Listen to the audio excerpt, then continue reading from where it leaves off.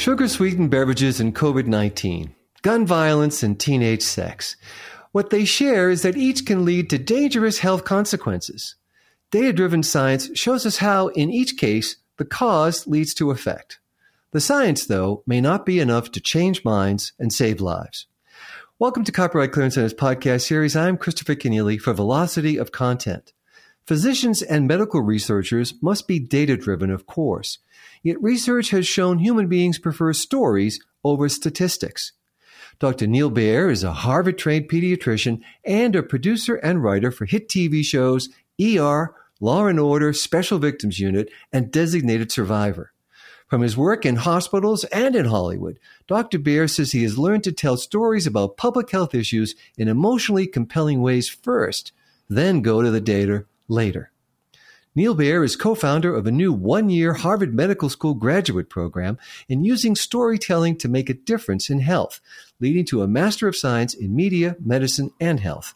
He joins me now from Paris, where he is on location for a Netflix series. Welcome to Velocity of Content, Dr. Baer. Hi, thanks, Chris, so much. Well, we're looking forward to speaking with you, Dr. Baer, and I hope you will tell us the story and then give us the data on how you and Dr. Jason Silverstein came to create this Master of Science in Media, Medicine, and Health for Harvard Medical School. What place do stories have in the training of physicians and others in the medical field? We did a study, the first of its kind, looking at the impact a story had on our TV series, ER, on knowledge acquisition by the viewers. That study looked at human papillomavirus. This was before the vaccination Gardasil was available. We found after the show aired that a large number of viewers learned that HPV causes cervical cancer after they watched the show.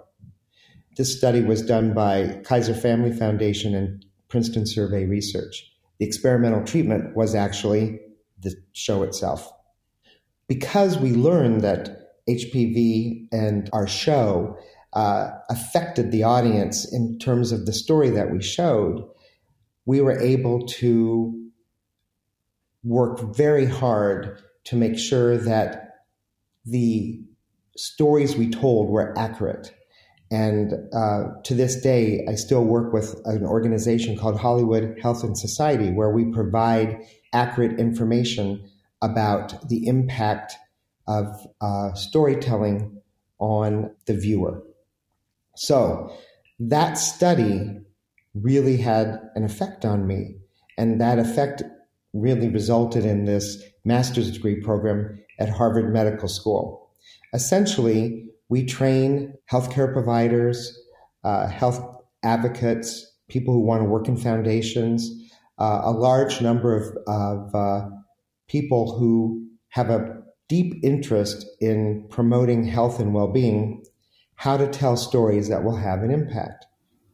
And Dr. Baer, tell us about the science behind why facts and figures are really insufficient to promote public acceptance of evidence-based practices and policies. A wonderful researcher who's had a profound impact on me, on Nick Kristof, the op-ed writer, former op-ed writer, I should say, for the New York Times, and Daniel Kahneman, the Nobel Prize winner in economics, is the psychologist Paul Slovic at the University of Oregon. And Dr. Slovic found that when you tell people a story that's laden with data versus an emotional story, the impact really is profound when it's a story about one individual. He looked at a story about a child with food insecurity in an African country, and then a story with a child and their brother, and then a story about the village and a story about the country, and people gave the most money when it was a story about one. They weren't moved by large numbers of people. So we start with the data, but we don't start our story with the data. We start our story with a compelling, moving, emotional, understandable story that can move us emotionally, that is supported by the data. And that is also supported by the data, too, in terms of Paul Slovic's work. And Dr. Neal Baer, the COVID-19 pandemic certainly has highlighted the challenges to helping people listen to science. What do you think are the most important lessons for public health policymakers that we have learned? That various groups, say Latinx, African Americans, are not monolithic in their beliefs. We need to look at smaller groups and look at the similarities, but also the differences, and not think that by telling one story, we're telling everyone's story. People relate to stories by bringing their own template of their lives to the story. It doesn't mean that it's the right story or the wrong story, or these people are wrong or these people are right, because we do know also from research that shaming people doesn't work very well in getting people to change their behavior. So we use the research that's data-driven and empirically based, and then we tell a story that will move them emotionally. And the other side from science, Dr. Baer, whether told by anti-vaxxers or soda manufacturers, is certainly well able to convince people with their storytelling. Indeed, selling the public on doubt and suspicion turns out to be good business and good politics. It's also easy because data isn't required. So if we need counter stories to counteract these anti-science stories, who should be telling them? That is the question that really is profound and really difficult, because we are living in a time of an overabundance of stories. And I'm reading actually a terrific book by Peter Brooks that just came out about our reliance on narratives, our over-reliance, or what he calls our storification of our lives. And how do we start to understand the stories that move us and separate those from the stories that move us that are not built on fact, as you just asked. And so this requires training and working to really uncover the mystery that many people see in science. They often feel that science is definitive. If you ask me about measles, I can be much more definitive as a physician about the consequences of measles, how it works, long-term sequelae, than I can be about COVID now, because COVID is a novel virus. It is new. And so it is not definitive.